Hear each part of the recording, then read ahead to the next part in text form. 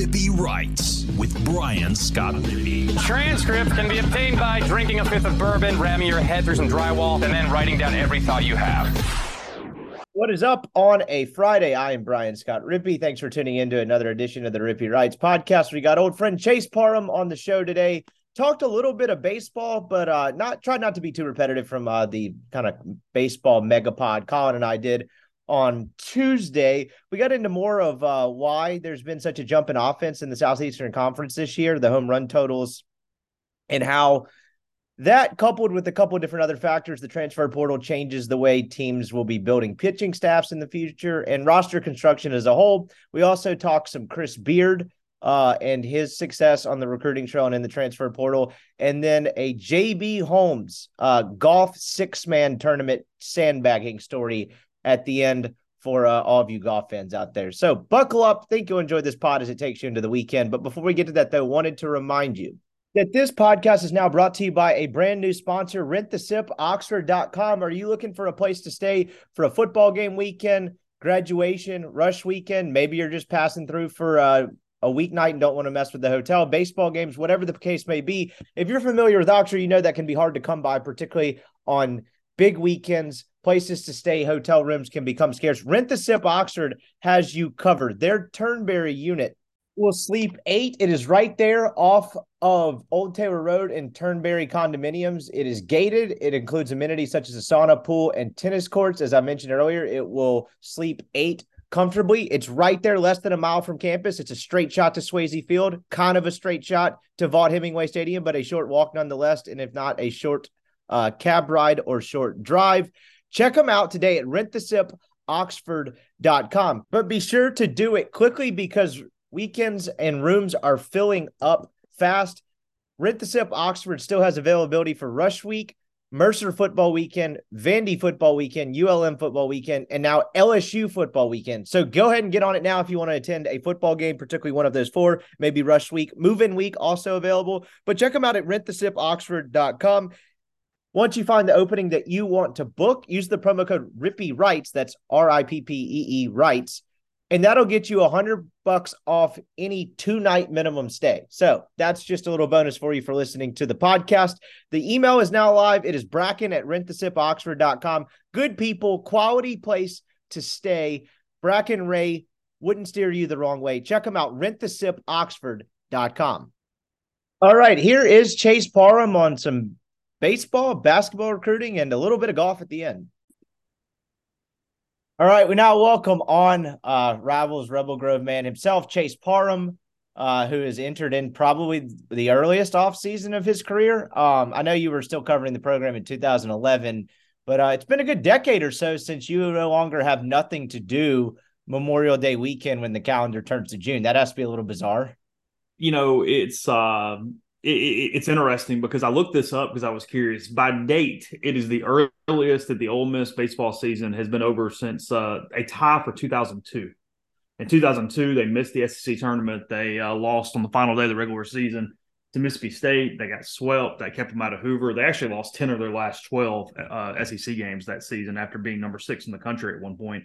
But, by date, it's the earliest since then. Let's see, spring of 2002, I was graduating high school that semester. So it's been a minute as far as how early they are done. And I'll tell you, Memorial Day wasn't bad without a lot going on. Now, I did do some portal stuff. Ole Miss starting to get involved in the portal. I made some phone calls. I had to end up leaving the pool at one point to talk on the phone a little bit. But it was pretty nice to kind of get up that morning, knock out a couple things, and just know you can go ahead and pop one or open something up, head to the pool, and take the day. That is not typically the case. Usually it is getting up and trying to figure out where Ole Miss is headed before they actually announce. It's sort of one of my shticks of trying to figure out early where they're going. And Memorial Day is one of those days where you do the watch party with the team, and then you write about it and you talk to them. And it ends up being 2:30, 3 o'clock before you're done. But I think I got to the pool at 11:15 on Monday.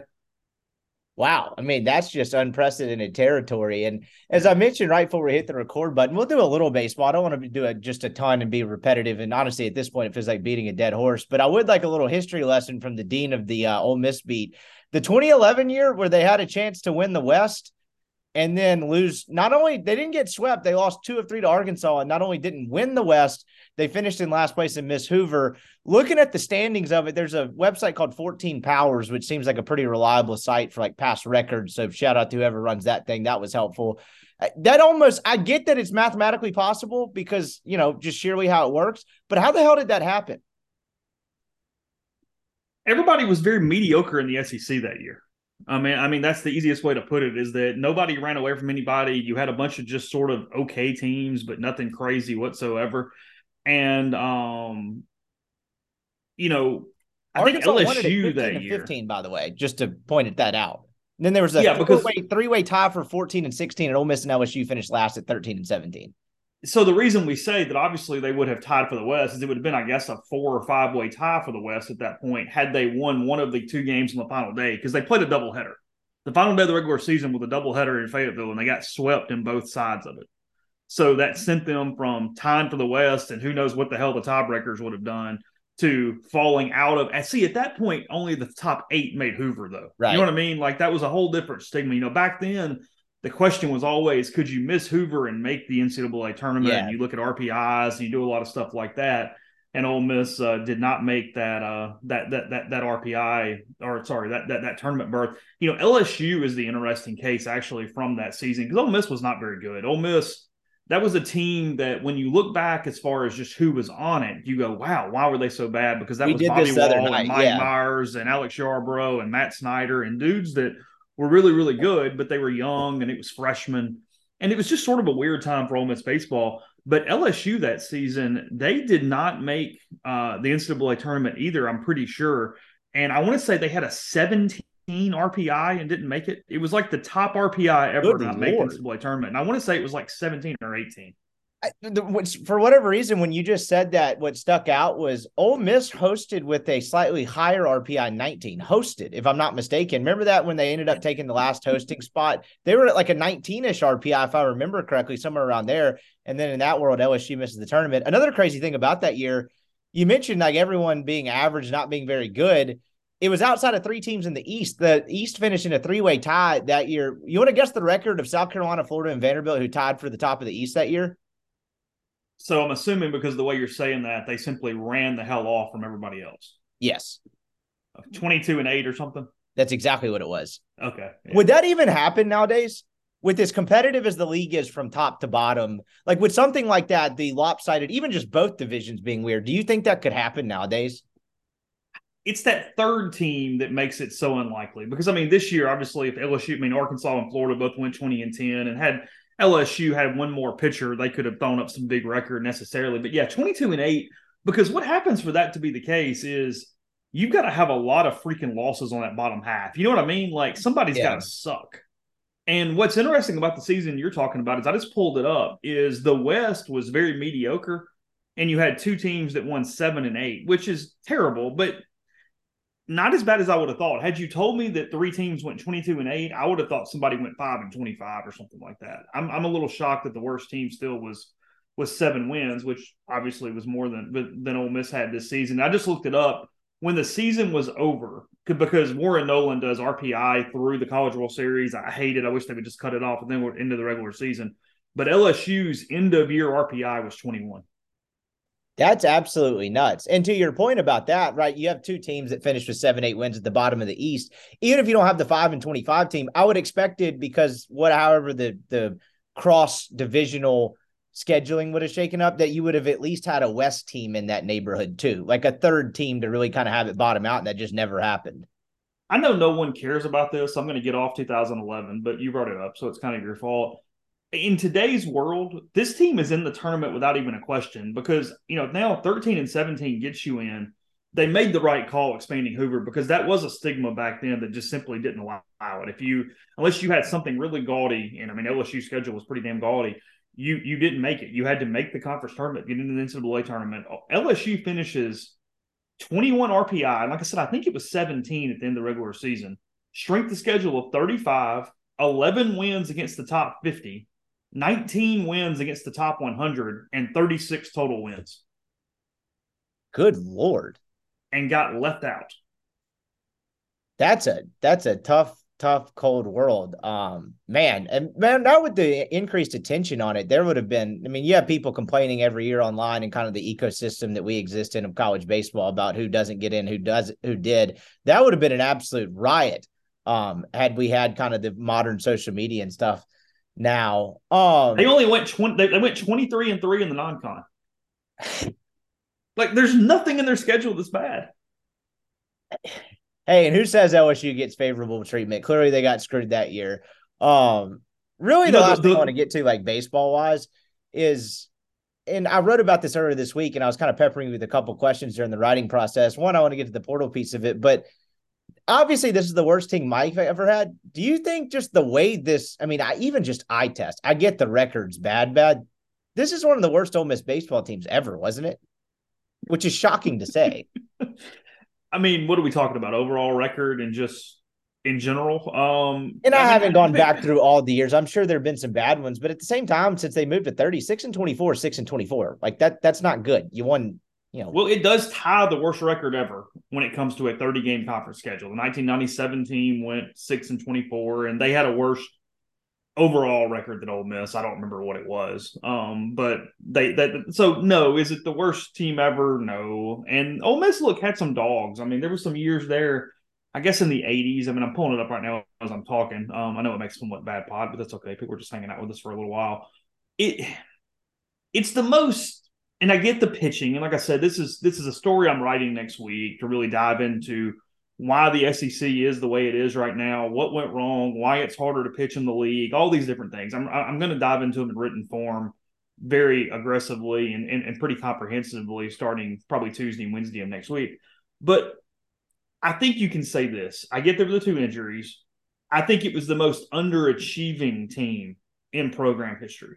I think that's fair in a lot of ways. I mean, number 1, preseason ranking, number 2, coming off the title, all those things. But even beyond that, I mean, it's a team that went 6-24 despite having 3 fringe all-SEC offensive players and a top 10 pick. And Kip Alderman, who put up one of the top SEC or top Ole Miss seasons in SEC history. Now, in saying that, look, the balls are juiced. It's never been easier to hit in the SEC. Kemp didn't even sniff SEC Player of the Year. It was a very offensive year. But the point stands that in a vacuum, it's just kind of crazy. You sort of look up and stare at it and go, oh, my God. I mean, it's unreal. And I was looking at it here trying to find some crazy conference record where they were much worse. Honestly, Brian, there's not a ton. They were 6-21 in 1988. They were 5-18 in 1985. And I'm going to go I'm not going to get out of whatever you would sort of consider the modern era. But they were really good in the 50s and 60s. So there's not going to be any dog SEC seasons in that. From a straight just SEC record, it seriously might tie that 97 team for the worst ever. I'm just not seeing anything. I think unless there's something I missed, you have to go back to 1943 on a team that finished 2-10 to find a worse winning percentage in an SEC campaign. And I was going to mention, I was 2 years old in 1997. Wasn't really watching a ton of Ole Miss baseball at that point, probably working on the whole potty training thing. But as currently constructed with both those teams in May, I'm just taking the 97 team against the 2023 team by default in a 3-game series. Because I just watched it with my own eyes. Maybe I'm a prisoner of the moment, but my God, toward the end of that year is like, how are these guys going to win any games? And, you know, it's been. You're saying the guess is that team had a little more steam there at the end, no matter what it looked like. Sure. I mean, well, I'll say this. This team's Friday guy. I don't know what they ran out on Friday in 97, but I'm probably assuming the 97 team had an advantage, and that's not really to dump on Rivas. He really wasn't prepared for that role. But just the sheer point they were in by May, I'm taking the 97 team. I think I could be wrong here, but I want to say the 97 team, it was 96 or 97. I don't remember which one. It was 96. The 96 team started 1-18 in the league. Whoa. And I think they finished 7-23, so 1 game better than this. That was Donnie Kessinger's last year as head coach. The 97 team, here's why you would pick them, is look, I know nothing about Auburn, but I know that Auburn was in Omaha the next season. Ole Miss actually won a series at Auburn to end the 97 season. So they came into it 4-20, whatever that would be, 4-23, or 4-23. Yeah. Okay. See, those guys Yeah. finished strong. If anyone out there is Yeah. listening from the 97 team, please. Brad Henderson was on the 97 team, Ole Miss's color commentator, who's the all-time school leader in hits. And he So they gets had sort of a Jacob Gonzalez kind of deal there. he gets to talk to Mike after the games. I wish he'd have just dropped it on him at one point and be like, on 97, we sucked, but I think we'd have beat the shit out of you guys. That probably That's would that not drop five era that was basically softball bats too. Like back then, that was the rocket launching era. Okay, so and you mentioned the offensive piece of it. That made me think of something that I'd seen a couple times over the last, I'd say, month and a half of the college baseball season. Obviously, everyone refers to that era. What do they call it? The gorilla ball era, Yeah. where you're just launching home runs out of the ballpark. Some of the offensive numbers are approaching that. In anecdotal notes I've seen in some ways on individual cases, like in some ways exceed it. Who's responsible for juicing these baseballs? How the hell did we get here? That's what's funny about it. So that era for drop fives is, and for anybody who doesn't really get it now, bats length versus weight. That's what we consider as two numbers. Back then, to be legal, it had to just be a 5 difference, meaning if it was a 34-inch bat, a 29-ounce bat, or 32-27, or whatever it was for your situation. Well, now it's dropped 3. So 35-32, 32-29, heavier bat, less pop, less power. They've changed the composite nature of the bats. We've gone through the BB core era, and we actually have a bat that plays very similar to a wood bat. It's as close as you can get from a wood bat to an aluminum bat, and then mimicking each other. It helps everybody. It helps the players. It helps safety. It helps scouts try to figure out what a guy's going to hit like with a wood bat later. And look, I don't know that anybody's admitted the balls are juiced, but I've talked to lots of people around college baseball, and they all say that they're wound tighter. They've done something to make these things pop more. And where I'm going with this, and let me kind of get through it, is as I lay out what I think. So in the mid-90s and through this drop 5 era, it was all about the bat. It was just known that the bats were the reason, and it was manipulated with the bat. That's all. Everything else was normal baseball except for the bats. And yeah, you're hitting.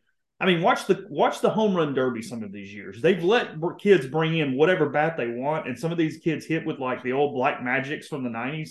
And I mean, it is just piss missiles out of Charles Schwab. I mean, it's crazy to watch. Like, it's my gimmick I wish they would do. I wish they would put nets up, protect the fans, and give major league hitters drop 5 bats in the MLB All-Star game. Let's just see what Mike Trout can do with that thing. Let's see where it goes. Love to see that. Or just let him do it in the home run derby. You might have to remove. That's what I meant. No, sorry, that's what I meant. The home run derby. Yeah. You might have to remove the kids from shagging balls in the outfield like to let them do, but I would like to see that because we would see some like 125 exit speeds. Oh, it'd be amazing, honestly. I would love that. That would be incredible stuff to watch. I mean, it would make the MLB thing that whole spectacle more compelling. So kind of previewing what I'm writing, here's what's happened now is I believe balls are more lively. Again, I can't prove it. It's just anecdotal. Coaches agree with me, so we'll take their word for it more than mine. But I believe that. Okay. So we have that.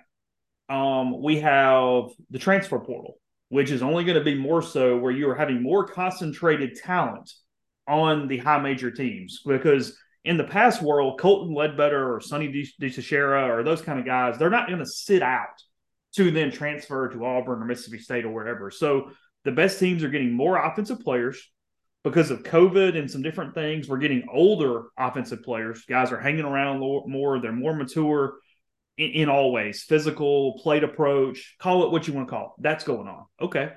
So then, in addition to that, we have TrackMan registering umpires' ability to call the strike zone in real time for the first time ever.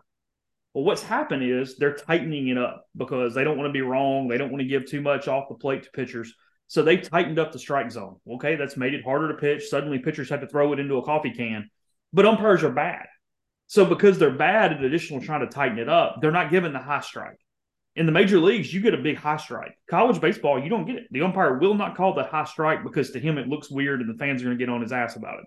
So now you've shrunk the strike zone into a spot that's actually worse than the MLB strike zone and more inconsistent because the umpires aren't as good. In addition to that, you've put a pitch clock on, and because of the pitch clock, you can't ever regroup and take a second.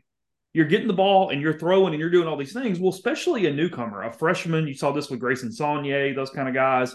You saw this with some JUCO transfers. Well, in the past, you could take a breath. You could step off. You could tie your shoe.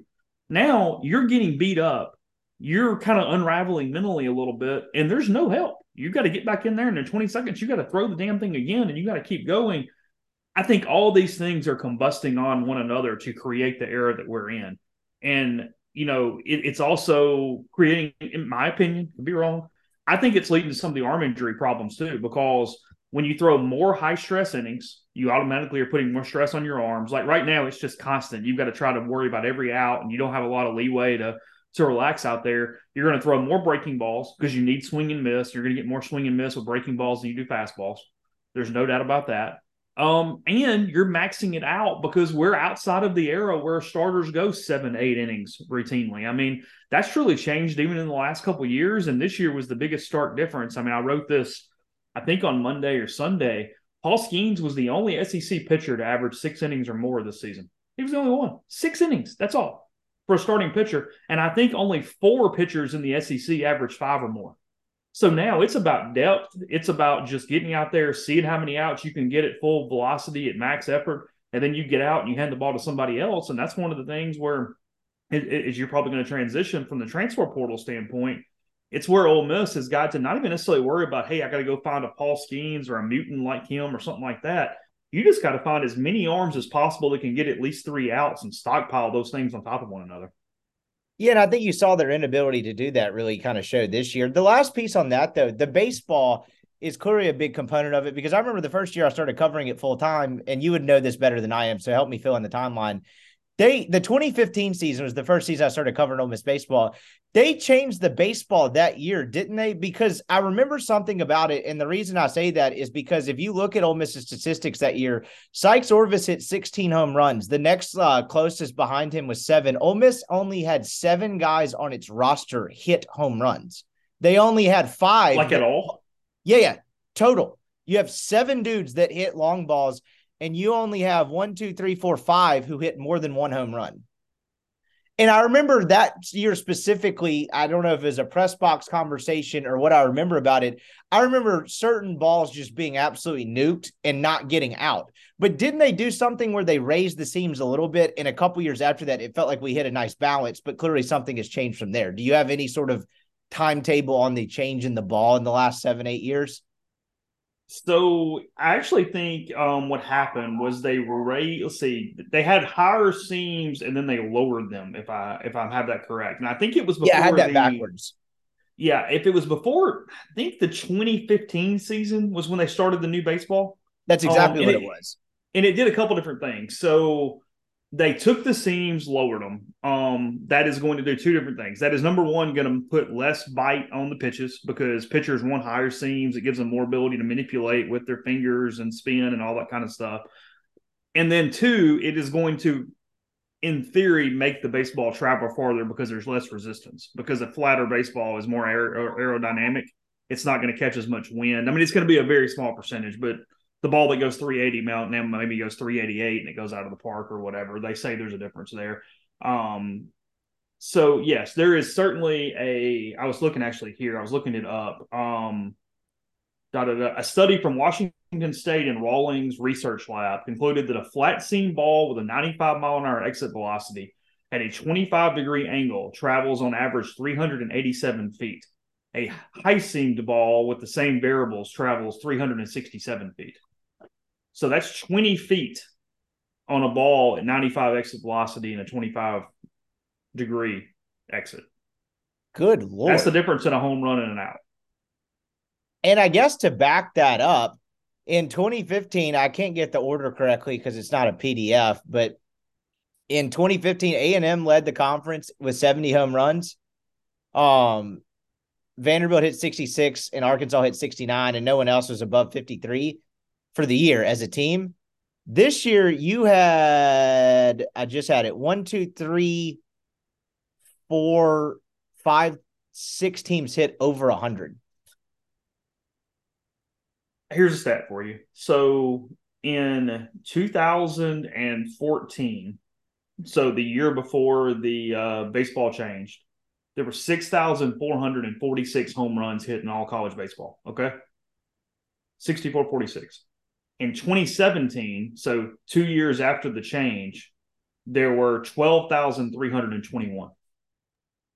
But we at some point hit the happy medium. And I remember it distinctly because those 18 to 22 years seem like a bigger balance, but now we're seeing this spike. And maybe it's everything you described. Maybe it's not as much the baseball, but it does seem like we hit a happy medium that seemed like a pretty nice equilibrium. Yeah, because we thought we thought a deader bat and a lively baseball was the right mix. That felt like okay, happened. That's perfect.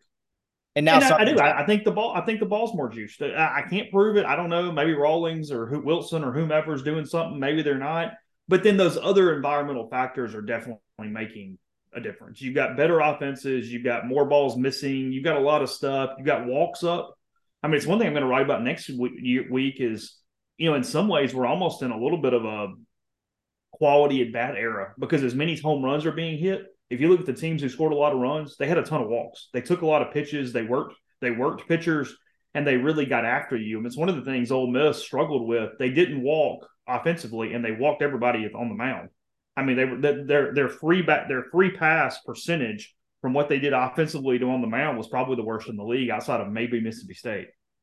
They walked the fewest times in the conference this year, 230, and they were 148 short of the leader in A&M, to your point. But so Colin, 148. I mentioned that to Colin a couple times through the years, and he mentioned that being a little bit of an offensive philosophy thing with Clem. Do you think that takes a bit of a philosophy shift, and do you put any credence into that? I mean, look, the aggression argument has got to be selective aggression. I mean, look, if they're going to throw an 88-mile-an-hour fastball down the middle of the plate on the first pitch, then yes, hit it. But Ole Miss too many times was trying to either pull an outside pitch or they were so consumed with going middle away that, frankly, they were rolling over a lot of pitches. I mean, I think Ole Miss had somewhat of a over-aggression to them that combined with their philosophy of hitting the ball back up the middle and the other way, it created some problems because when you have those two things together, well, if you're not hitting the right pitches to do that with, well, then suddenly you're just popping the ball up and you're rolling over and you're doing all these different things. And then, look, it's 2 years in a row for the most part. And I know this is crazy to say because they just won a national championship a year ago.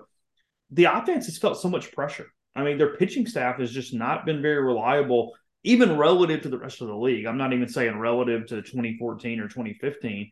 But just in general, where I think there is a standard where the offense felt like it had to score all the time because there's two things that are needed to win in the SEC. We can talk about what you need on the mound, and you just need arms that can get some outs. And, the curve has kind of changed on what we anticipate a good pitching staff to be. I mean, I would assume the median ERA is way up in the SEC. You might have the stats in front of you. I don't have it. And then on the other side is, well, you better have one of those offenses that can do what we're talking about. I mean, if everybody else has got an offense that just works the crap out of staffs, well, if you don't, give it up. You're not going to win baseball games. Leading ERA in the conference this year was Tennessee at 3.69. That definitely feels higher without having an immediate point of reference.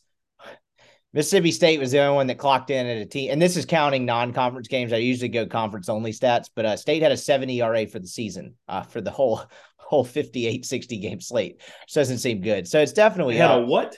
7.01 ERA on the year, team ERA. So how many teams, and this is all games? Yeah, I went all games for this one. Okay, so give me the ERAs in the SEC in better to worse order. All right, so Tennessee led the conference at 3.69. Alabama was at 3.98, and those are the only two clubs that were under 420. South Carolina was at 420. You got a bunch of teams in the mid fours, and then after the 8th spot, Florida at 4.87. You get into Texas A&M with 5.6, 5.56, excuse me. Auburn 5.80, Missouri 5.95, and then Georgia, Ole Miss, and Mississippi State were all very bad. To Georgia and Ole Miss's credit, they were both around 6.4, and State was in its own stratosphere. This is 2019, so I didn't go back very far. I went back 3 completed seasons. That's it, 3 completed seasons. Here were the ERAs inside the SEC. 3.21, 3.24, 3.24, 3.51, 3.59, 3.72, 3.90. Good Lord. 2019, Brian. The worst ERA in the conference was South Carolina at 5.51. I mean, it kind of gives credence to that statistic that we were talking about earlier with the home runs. I mean, it's it's just bonkers to think about, like the way that it's changed quickly. And so I guess that's a decent transition in this whole portal aspect of it. I know it's early on. Most teams with good players are still playing. They will presumably play through this weekend, and then it'll kind of taper off from there. As you cover this whole Ole Miss portal offseason, how do you kind of approach it? Do you have a number in mind of what you think they can get or should get? It's a weird year because they also lose most of their offense. Like, how much of a portal class are we talking about here, and how do you figure they'll approach it? So we're talking a pretty substantial portal class as long as they can get the number of guys necessary. I mean, look, there's a couple things. Number one, you have to be financially competitive enough to win these battles with NIL. Two, you have to be hitting at a very high percentage to these guys can not only help, but help now and hit in the SEC. It's a weird evaluation situation, maybe even more so than getting a high school kid, because you can't wait. They can't get a year of development. They've got to be able to go. And while it's easier and you have more sample size than taking some kid who played 3A baseball in Alabama and trying to figure out if he can hit immediately in the SEC, these league numbers are not necessarily interchangeable across the board. I mean, if you're Ole Miss or any team in the SEC and a kid raked in the Big Ten, you've got to have at least a little pause and go, is that because he was in the Big Ten? I mean, what does that really mean? What is that telling me? So I think you're back to watching film, really analyzing these guys' swings, their makeup, talking to guys about how much they compete. I mean, I think there's a full level of evaluation that is far beyond numbers. Just telling me that a kid hit 15 bombs with 55 RBIs in the American, that didn't tell me anything. And I don't think that's a good indicator of what they're going to do inside the SEC because, there's not a conference that's completely interchangeable. I mean, obviously the Big 12, the ACC are two that somewhat are the same, but this is just an animal. I was talking to a non-Ole Miss coach yesterday, and he goes, look, the SEC has always been a beast. It's only worse, and it's only going to get worse as we move forward as these teams still – the best players are going to leave a lot of these schools, go into the SEC, and we're just going to see more accumulation of talent. I mean, I think you can see as long as it works out for Ole Miss and they get what they want, I think you could have as many as 8 portal transfers. I mean, I think you're talking about a big number this year for Ole Miss as they go through this.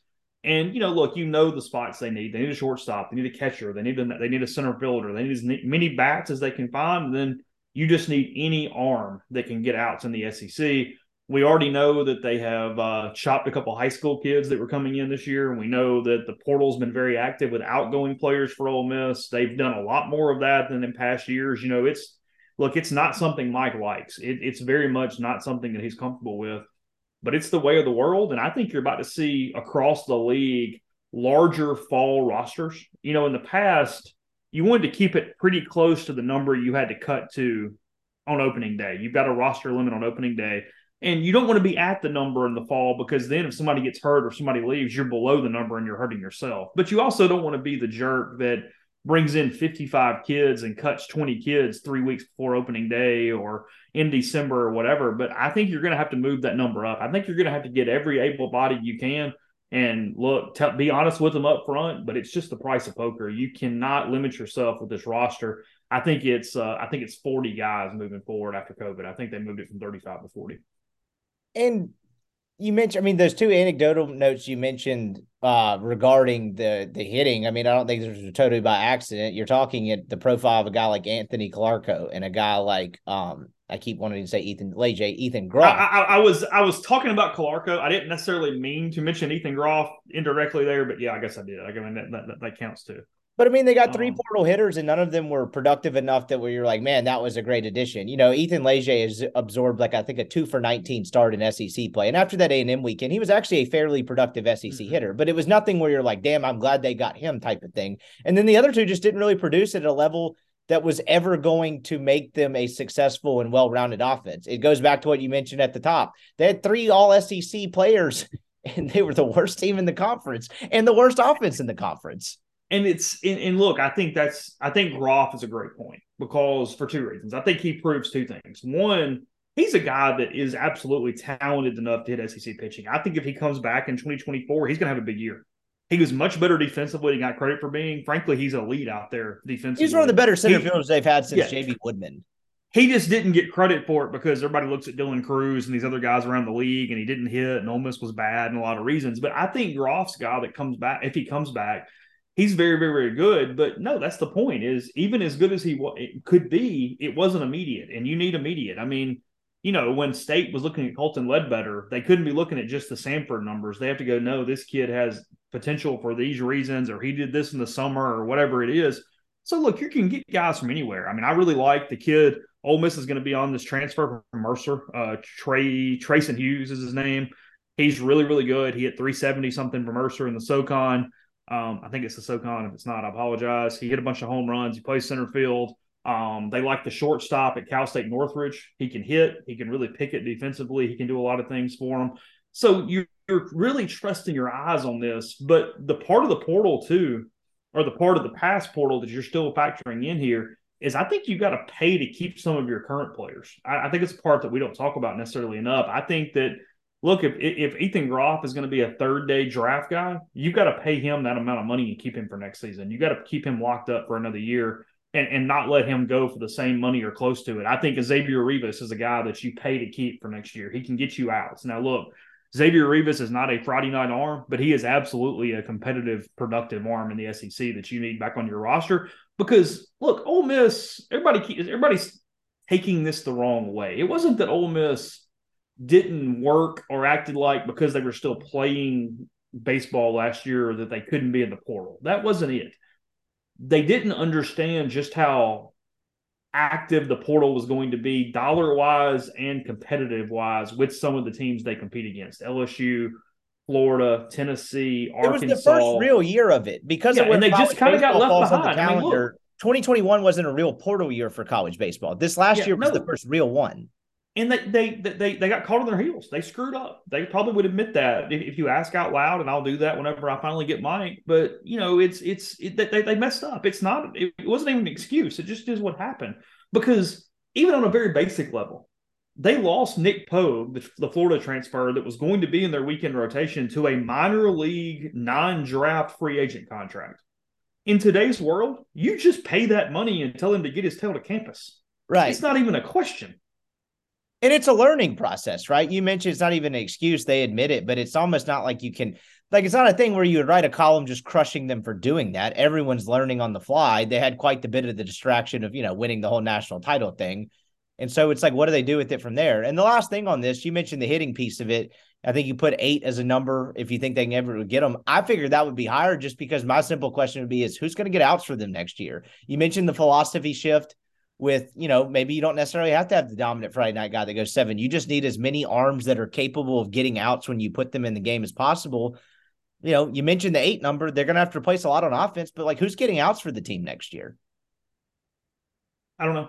I mean, you're counting on development in a lot of ways. I mean, and I don't mean that flippantly. I mean, I know. Look, for Ole Miss to be really good next year, then they've got to get big jumps or at least moderate jumps out of Grayson Saunier, JT Quinn, and Sam DeCoyan. There's not a path to me that doesn't involve those 3 guys pitching meaningful innings in competitive games because all those 3 guys are talented enough. Grayson Saunier is not a bad pitcher. He ran into a buzzsaw of an SEC in a lot of different ways, and a lot of stuff went wrong and lost confidence. Quinn kept them in games. They just couldn't offensively and in the bullpen go win games. I mean, you look at sort of his in-game situations, he did a pretty good job on Sundays, and then I think Tekoyan ends up being a pretty good bullpen arm. So there's a lot of development that has to go here. There's picking up arms. And look, here's the thing too, and I'll get off of it with this because, like I said, you're kind of helping me a little bit because I'm outlining what I'm writing, is forever in the past, there's 2 things we knew about pitching in the SEC. One was dominant Friday arm, Saturday guy that was probably a prospect, could go strike a lot of guys out, could put big outings together and kind of look like whatever. And then on Sunday, just somebody who could survive. Give them 4 innings, 5 innings, give up 5 runs, whatever, but just don't walk a bunch of dudes and don't give up 8 runs in the first inning. And that was the profile. Well, as I said, that doesn't exist anymore because there are no aces really in this league anymore. It's just get as many outs as you can and hand the ball to the next guy. But it's where Ole Miss really has screwed up from a roster management standpoint is that all their pitchers look the same. They all are right-handed. They all throw in the low to mid-90s, and they all go fastball slider. And that's because forever the sport was this quadrant pitching sport where you throw to the quadrants and you use breaking balls that go too plane and out of the zone and you get a bunch of swing and misses. That's not what this league is anymore. This league now is a front to back pitching, meaning you change speeds, you bring in changeups, you bring in different arm angles, different looks, you bring in curveballs.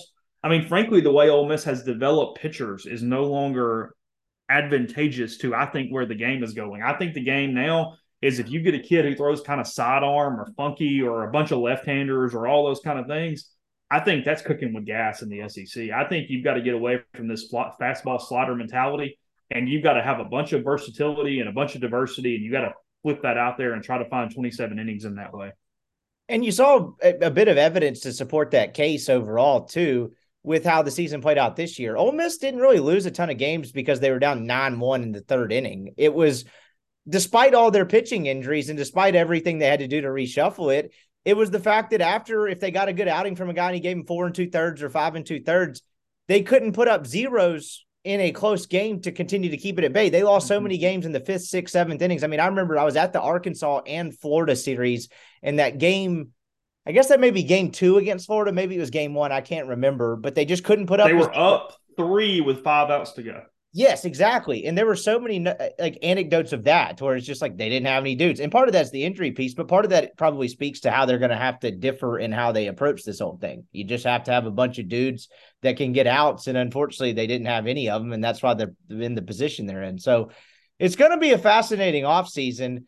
I guess the last piece on this is like, what's the timeline? Like, when do you have a date where you're like, all right, they need to kind of have a not proof of concept, but sample size of like making traction in the portal? How do you gauge this? Because this is all still so new. It could take a minute because, look, the only guys who are active right now are the ones who their seasons are over. So there's 64 teams that aren't taking official – well, it's a dead period right now anyway. But through the weekend, they're not doing as much. There's tampering. Look, I mean, some of these guys probably already know where they're going because they had phone calls the entire season. But – I mean, you've got to wait out a lot of these prospects that are on teams that are still playing in the postseason. The draft is July 9th through 11th. The portal is technically open through July 13th, but it'll mostly be all over with by then. I think you'll start seeing some kids pop middle of next week. And then next week and next weekend, to me, will be the first really big visit periods where you'll be able to see, hey, this portal kid's on campus, this kid's doing this. You'll see some pecking orders run through. But we're probably talking most of June for a good bit of activity, depending on who the kid is or where he's from or what his situation is. I would assume that a lot of these kids who are sort of getting this early start, they're going to run this thing out over the next probably 10 to 14 days. On the total opposite end of the spectrum as it pertains to the portal, the whole Chris Beard thing, I mean, I haven't kept up as much. I mean, you guys cover it every day at rebelgrove.com, but I haven't kept up as much as the basketball recruiting. I'd say I'd be playing catch up. Like something happens and I kind of try to ask like, well, how did this happen? Like, who is this kid? Chris Beard, when they hired him, everyone's talking about like, this is one of the top coaches in the sports. And it's like, okay, now I kind of see why. Like he wasted no time. This is as good as advertised on paper so far. I know it's early. They still haven't played a season yet, but I mean, the guy brings in 6 transfers. I think he's got 3 high school kids.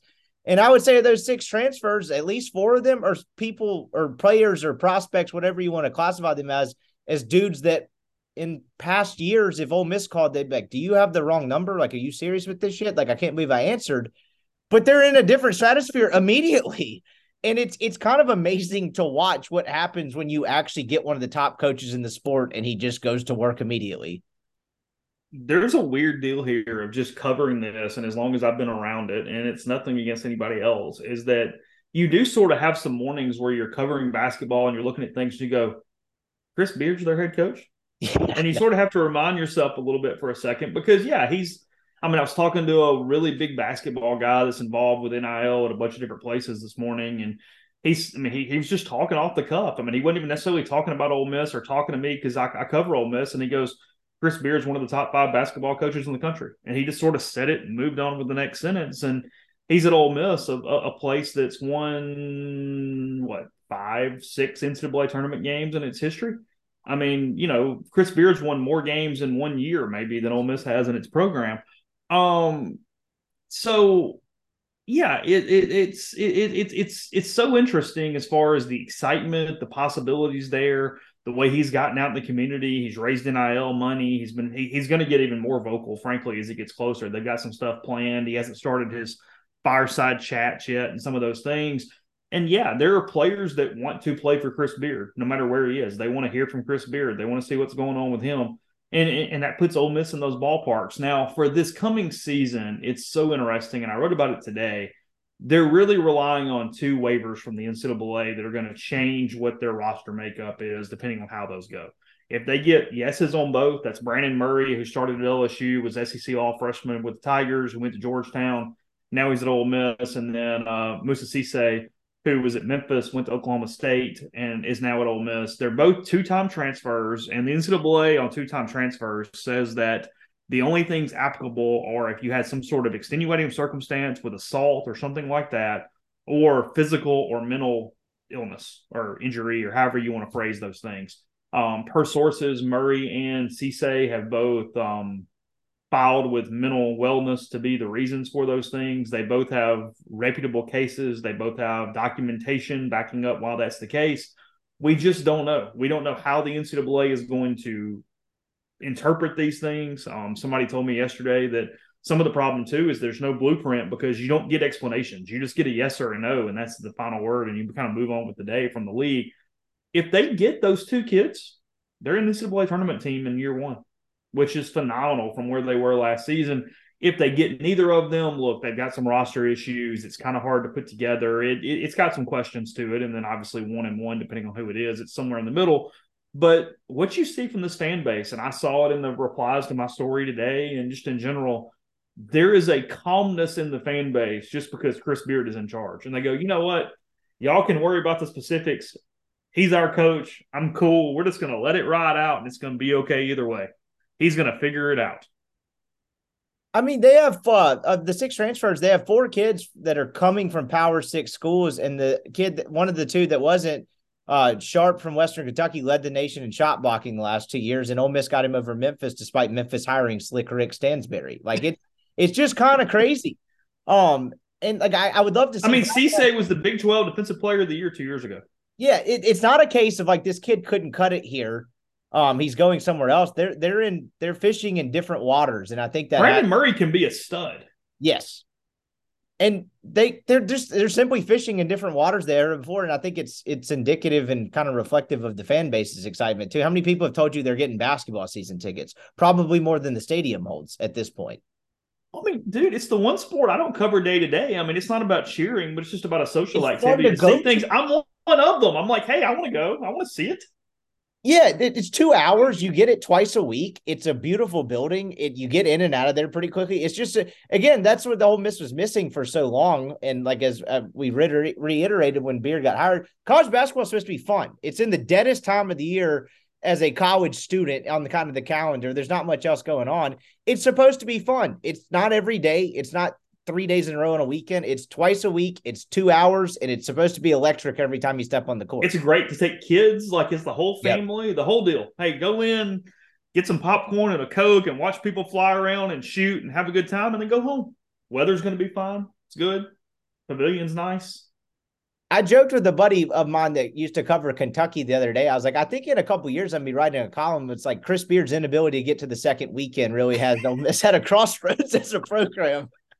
Like it felt like just the expectation has shifted that much. And like, of course, that's putting the cart way before the horse, but it's just kind of crazy how quickly that's changed. And it's just further proof of, in this whole kind of imperfect science that is hiring the right coach, there are a few standouts in each industry, in each sport, and there's a reason for that. And Beard seems to kind of check every box as it pertains. His proof of concept, not just as a winning basketball coach, but a winning basketball coach, frankly, at a place that's not far different from Ole Miss and Texas Tech and everything he did. And I mean, he had them a minute from a national title. They lost on that Monday night in a final. I mean, so he has a belief. He has a proof of concept. He's really, really impressive in that way. And I'm just looking at it here because I wanted to be sure. Yeah, Ole Miss has 5 all-time SEC tournament wins.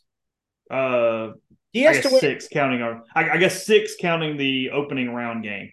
So he won 5 in 1 year. Ole Miss has 6 in their history since 19 whatever it is. and he won 5 in 3 weeks. Yeah, correct. Yes. At a place that doesn't have a ton of history. Like Ole Miss and Texas Tech are not equal footing on basketball. They did. I mean, Tubby Smith actually did a better job there than he gets historically credit for. But it's not like Texas Tech was a basketball mecca. I don't think dudes look at Lubbock and are like, I have to come here. You know what Ole Miss's all-time record is in basketball? I couldn't even begin to tell you, but I would imagine it's at least 100 games under 500. No, because you win so many non-cons. But Fair point enough. being, they're right at 500. All-time Ole Miss is 13-38 and 13-40. So they could get over 500 this year if he plays this November, right? Maybe they could have a ceremony for that. They could. Well, I can have that game in the tag pad. What do you make of that? I think it's actually a good idea. No one likes the tad pad, but as a one-off, it is a phenomenal idea as a one-off. Go in there and give. Look, here. This is simple. Okay, this is so simple. You let Keith Carter go in there and like do a first shot free throw or some crap. You play the video on the board and you recognize all those dudes. You've got the throwbacks from like the Justin Reed era. They wear those all the time anyway. You put those bad boys on them and you just celebrate Tad Smith. Look, Tad Smith is a crap hole and it has holes in the roof and all this stuff. It was a really cool basketball venue just from an environment. They won a lot of games during that time period in the late 90s. I mean, I think everybody would like to go back in there for one game. Now, look, are you going to have some people pissed off because there's no premium seating and all that stuff? Sure, whatever. Sell that ticket separate than the rest of the season ticket package. I don't know how you got to do it to figure it out. I mean, frankly, look, if it's me, I play UAB. I'm bringing AK back. we're going to have a party. That's what I'm doing. I'd like to have a special press conference where AK only takes tad pad questions. Like it Yes, does exactly. And like I was wondering when they had that idea, like how far do you take it? Like rain or not, I'd like to carve a little hole in the roof. Maybe you get one of those recruiting interns or one of those video guys to just dump a bucket of water onto the court before the game, get a nice little delay there. I think they should sell only 40s and let people smoke in the building and just get the real full aesthetic of what the tad pad can be. I mean, the nostalgia alone will be walking down into those bathrooms that look like prison cells and peeing in a trough again in 2024. They took the scoreboard down, so I don't know how you fix that. You got to figure some of those things out. But look, it's doable because the tad pad's only been out of commission since 2016. I want to say when he did his first one at Texas Tech, playing in whatever their old arena was, don't ask me to name it. I think they had not played a game in it since 1999 or something. Like it had been a while. And I didn't know he'd done it before. So he's going back into his bag for an old trip. Yeah, no, that's like a thing of his. Is he goes back into the old places and like honors the history or whatever. That's like one of his shticks. Well, did they walk him in there before he decided to float this idea? Because part of me would be like he took 2 steps in there, like, no, absolutely not. This doesn't seem safe. So maybe I hope he's seen the tad pad at least. I think the dance team practices in there or something. They use it. Okay, fair enough. Well, just take our guy through a tour before he fully commits to this idea. I mean, AK didn't even show his own players the tad pad when he was recruiting them. So, like, no reason to show Beard the tad pad when they don't play in it. Bracken has so many great AK stories about the tad pad. The last couple of years, anytime somebody would cough, he would just scream that it's the asbestos. And then the David Brandt story about it being in the sky or the look up, like there's the sky as there's a hole in the roof. I know you got to run, but the last thing I want to cover real quick, I have been floored by this JB Holmes story all week. I have texted you a couple of times. I've texted each one of my buddies that follows golf. I can't believe this. He unfortunately poured cold water on it via a newly activated Twitter account he has, but I'm just going to ignore that because I want to believe what I want to believe. And for people out there who have not seen this, JB Holmes was a player on the PGA Tour, 2-decade-long guy. He's won 5 times on the PGA Tour. He's played on 2 winning Ryder Cup teams. Kind of a veteran guy. Yeah, lost status a bit. He's one of those guys that's just buying his time until he turns 50 and he can go rock the senior tour. Happens a lot, happens to a lot of great players.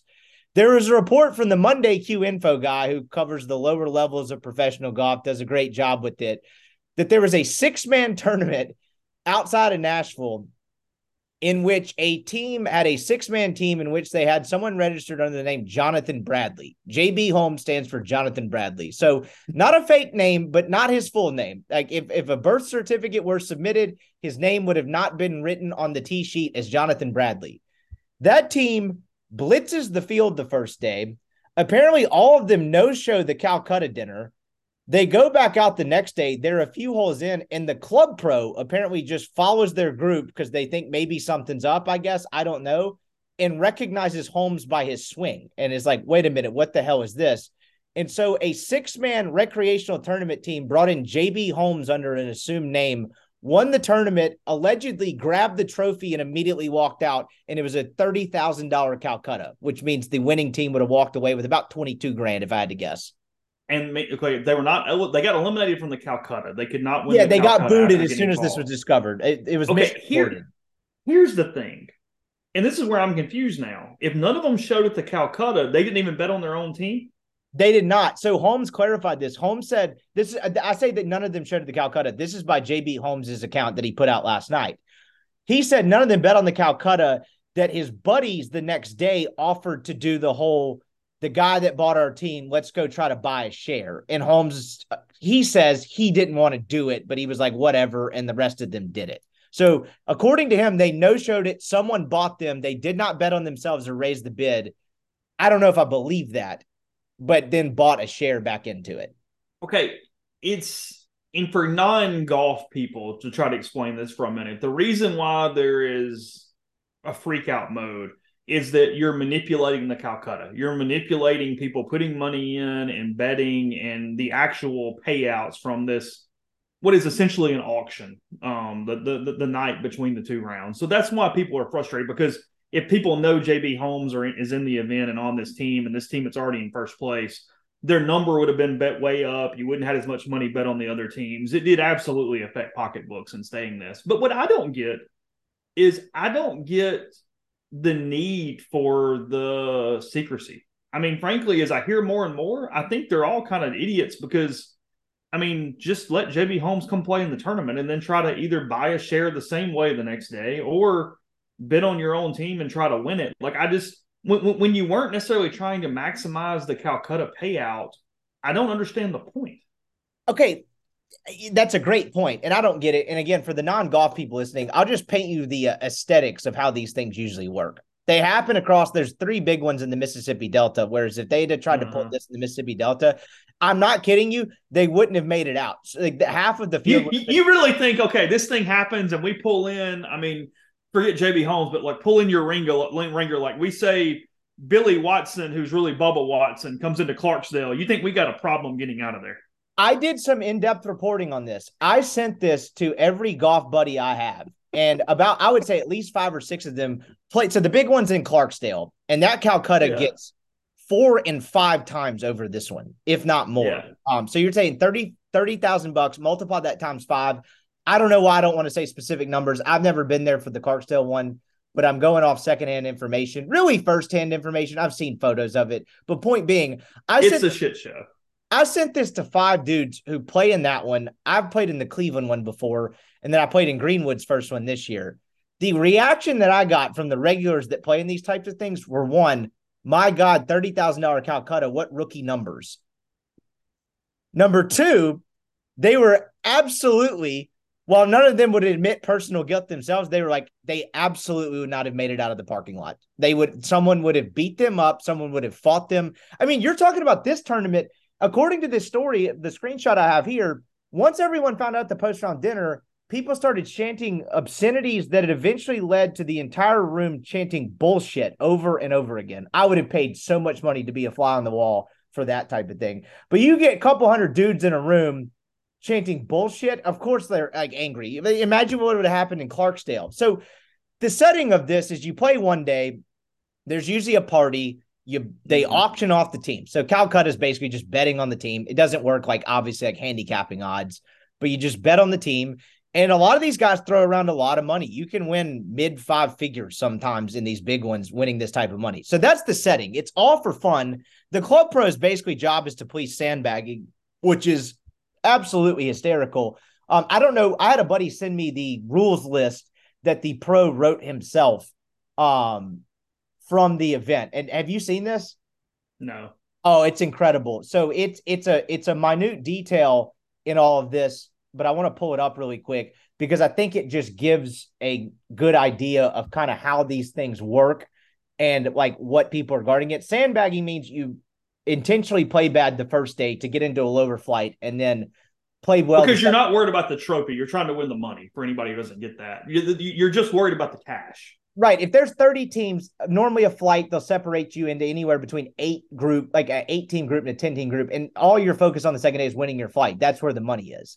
So sandbagging is playing bad to get in a lower flight and then dominating the flight the next day. This club pro presumably wrote this, said, this is the rules on sandbagging. Quote, don't be that guy. I am watching, so is the observer. Rule number 2. If I suspect you threw off on day 1 to position yourself better for day 2, I will ban you from future gangsoms, which is the name of this 6-man tournament, because there's no good way a 6-person scramble. There's no good way to do a 6-person scramble. It's about having fun making birdies. Last one is my favorite. I personally reserve the right to bump you up a flight if your day 2 score is not remotely in line with your round 1 score. So clearly half the battle is sandbagging here. That was a long-winded way of getting to my point is, people were angry about this. They throw down significant. But they were in the championship flight, though, right? Yeah, they won the whole thing. I mean, that's why I think they're idiots. It's not like they went out with JB Holmes and shot an 81 the first day and were like, oh. Like, so, yeah, no, you're right. They didn't sandbag the thing, but with the Tour Pro, they shockingly blitzed the field. It wouldn't have mattered what flight they were in. The thing that I don't get in Holmes's account was that his buddy registered him under Jonathan Bradley as a joke. That's the part that does not pass the smell test to me. This was a non-handicapped event, which doesn't really matter that much.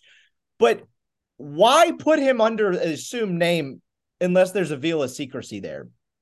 And he saw his name on the scorecard as Jonathan Bradley. So there's no way he didn't know what was up. They were being cute, but yeah, it went from, oh, this is epic and really, really funny to you guys are just kind of dumb. You could have won money had you just showed up with JB Holmes. That'd been kind of cool. That'd been Jonathan Randolph played on the PGA Tour. He played in the Greenwood 6-man. He played in the Greenville one. One of the things I found wild about the whole Greenwood thing is Randolph and Kyle Ellis were on a team. That's a guy who played on the PGA Tour and the Korn Ferry Tour. Some dummy put pre-tournament odds out, which is there's no way to do that. It's just some guy in the pro shop being like, let me throw something out there. The team with the PGA Tour player and the Korn Ferry Tour player, I sent this to you, 5th best odds. They were plus 250 to win that sucker. How does that work? I would have taken. I'll take those guys and try. Yeah, if I'd have cared enough, I'd have been like, look, I can wire you money tonight. Like, I'll take those guys. But anyway, to wrap this up, it's an incredible, elaborate cheating scheme at its worst, and just a series of dumb choices at its best, I guess. Like, I don't know any other way to describe it. Why not just show up with JB Holmes is my point. There was clearly some nefarious behavior here. So when I run into a scramble with Jonathan, I shouldn't just write JR on the scorecard and see how it goes for the Calcutta that night? What if we had showed up? I don't know what Randolph's first name is. Let's just say it's Fred. What if we had showed up to a Calcutta tournament, me, you, a couple other guys you know, and then we put Jonathan Randolph as Fred Jonathan, and we won the whole thing, and people didn't find out who it was until after? How well would that have gone over with anyone there?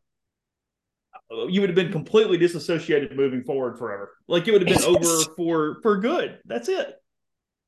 Like, it's also a weird move from Holmes's part. Like, honestly, but until he kind of made a joke out of it, and maybe it doesn't prove that, my first thought was like, did the guy piss away his career earnings and he's now just fleecing 10 handicaps at 6-mans to try to recoup some Calcutta money? He was always, he's always been a little bit of a weird guy. Really slow. That was like his calling card. Yes. Takes about a minute to hit a shot. He's only 41. I would have definitely gone over on that. I would have guessed he's closer to 45. So he's still got 9 years before he makes the senior tour. No wonder he's in these Calcutta events. Yeah, I don't know that he can hold on that long. He does have a very distinctive swing. You'd be able to pick him out. You'd be able to pick him out by his ball flight. I get that there's a bunch of scratch amateurs, but that guy hits 3 tee shots, and you're like, holy shit, who is this dude? Yeah, if you don't play golf, there is a clear difference between the scratch golfer at your club and a PGA Tour pro. Like, it's not even the same game. Like, and before yeah, no, exactly. It's a totally different thing. You can recognize who's a pro and who's not, no matter how good you are. And then the last thing on this is, like, until he answered it, my first thought was like, he either went to the Calcutta party and was like, what's up, I'm Jonathan Bradley, and was in on it, or he skipped it because he was in on it. And so, like, I just don't buy the whole thing. It cracks me up. there's nothing that gets a bunch of young adults to middle-aged dudes more riled up than potential cheating in a weekend 6-man scramble. But my God, I would have paid to be in that room when that entire room finds out JB Holmes' team won it under a fake name and they just all start screaming bullshit in unison. That would have just been a beautiful weekend warrior American moment. He was in on it. They were trying to get away with it, with the money, and just get a cut of the winning team the next day. So they were trying to do. Because I guarantee had they got done with the 18 holes, as soon as it was over, he was going to skip out. Yes, absolutely. 5 minutes, he's in his car and gone. So for you guys that don't play golf, you think people take it too far in your rec league softball, that your rec league softball team, this is like being like, Aaron Judge, he's 24. He's an accountant here in Oxford. No, he's not the Yankees baseball player, but he will be playing third base for us tonight. Look, it is the dumbest thing in the world, but it's also the most accurate thing, that it can clearly get your adrenaline and your blood pressure up when you suspect some sort of cheating in a golf tournament that is only going to cost you couple $100. It's not the end of the world in any stretch of the imagination. I mean, I have argued with a pro on a fairway because in a member guest, a guy we were playing against was getting double pops and he was shooting like 80. I have had that conversation where I'm like, come on, like this is complete and utter bullshit. And you mentioned not being the end of the world. The guys that bet big money on those things, I'd say there's a certain type of profile of dude who's doing that. But imagine the kind of wild card guy who threw $20,000 on another team and then realized he was betting against JB Holmes. You think that guy's going to handle that calmly? Well, that's a good point. He's real pissed. Oh, furious. So that was why my theory, if he tried that in the Mississippi Delta, he would be shamed out of the clubhouse, maybe have some personal injuries, but just an incredible, incredible cheating story. You got to run. He's been Chase Parham. I appreciate the time as always, my man. We'll do this sometime again soon. Appreciate it, bud. All right, that's going to do it for our show today. Appreciate Chase's time. Thank you for listening to this podcast. As always, kind of entering the full summer mode here, but we'll have a couple more pods for you next week. And hope you have a great weekend, and we'll holler at you at the beginning of next week.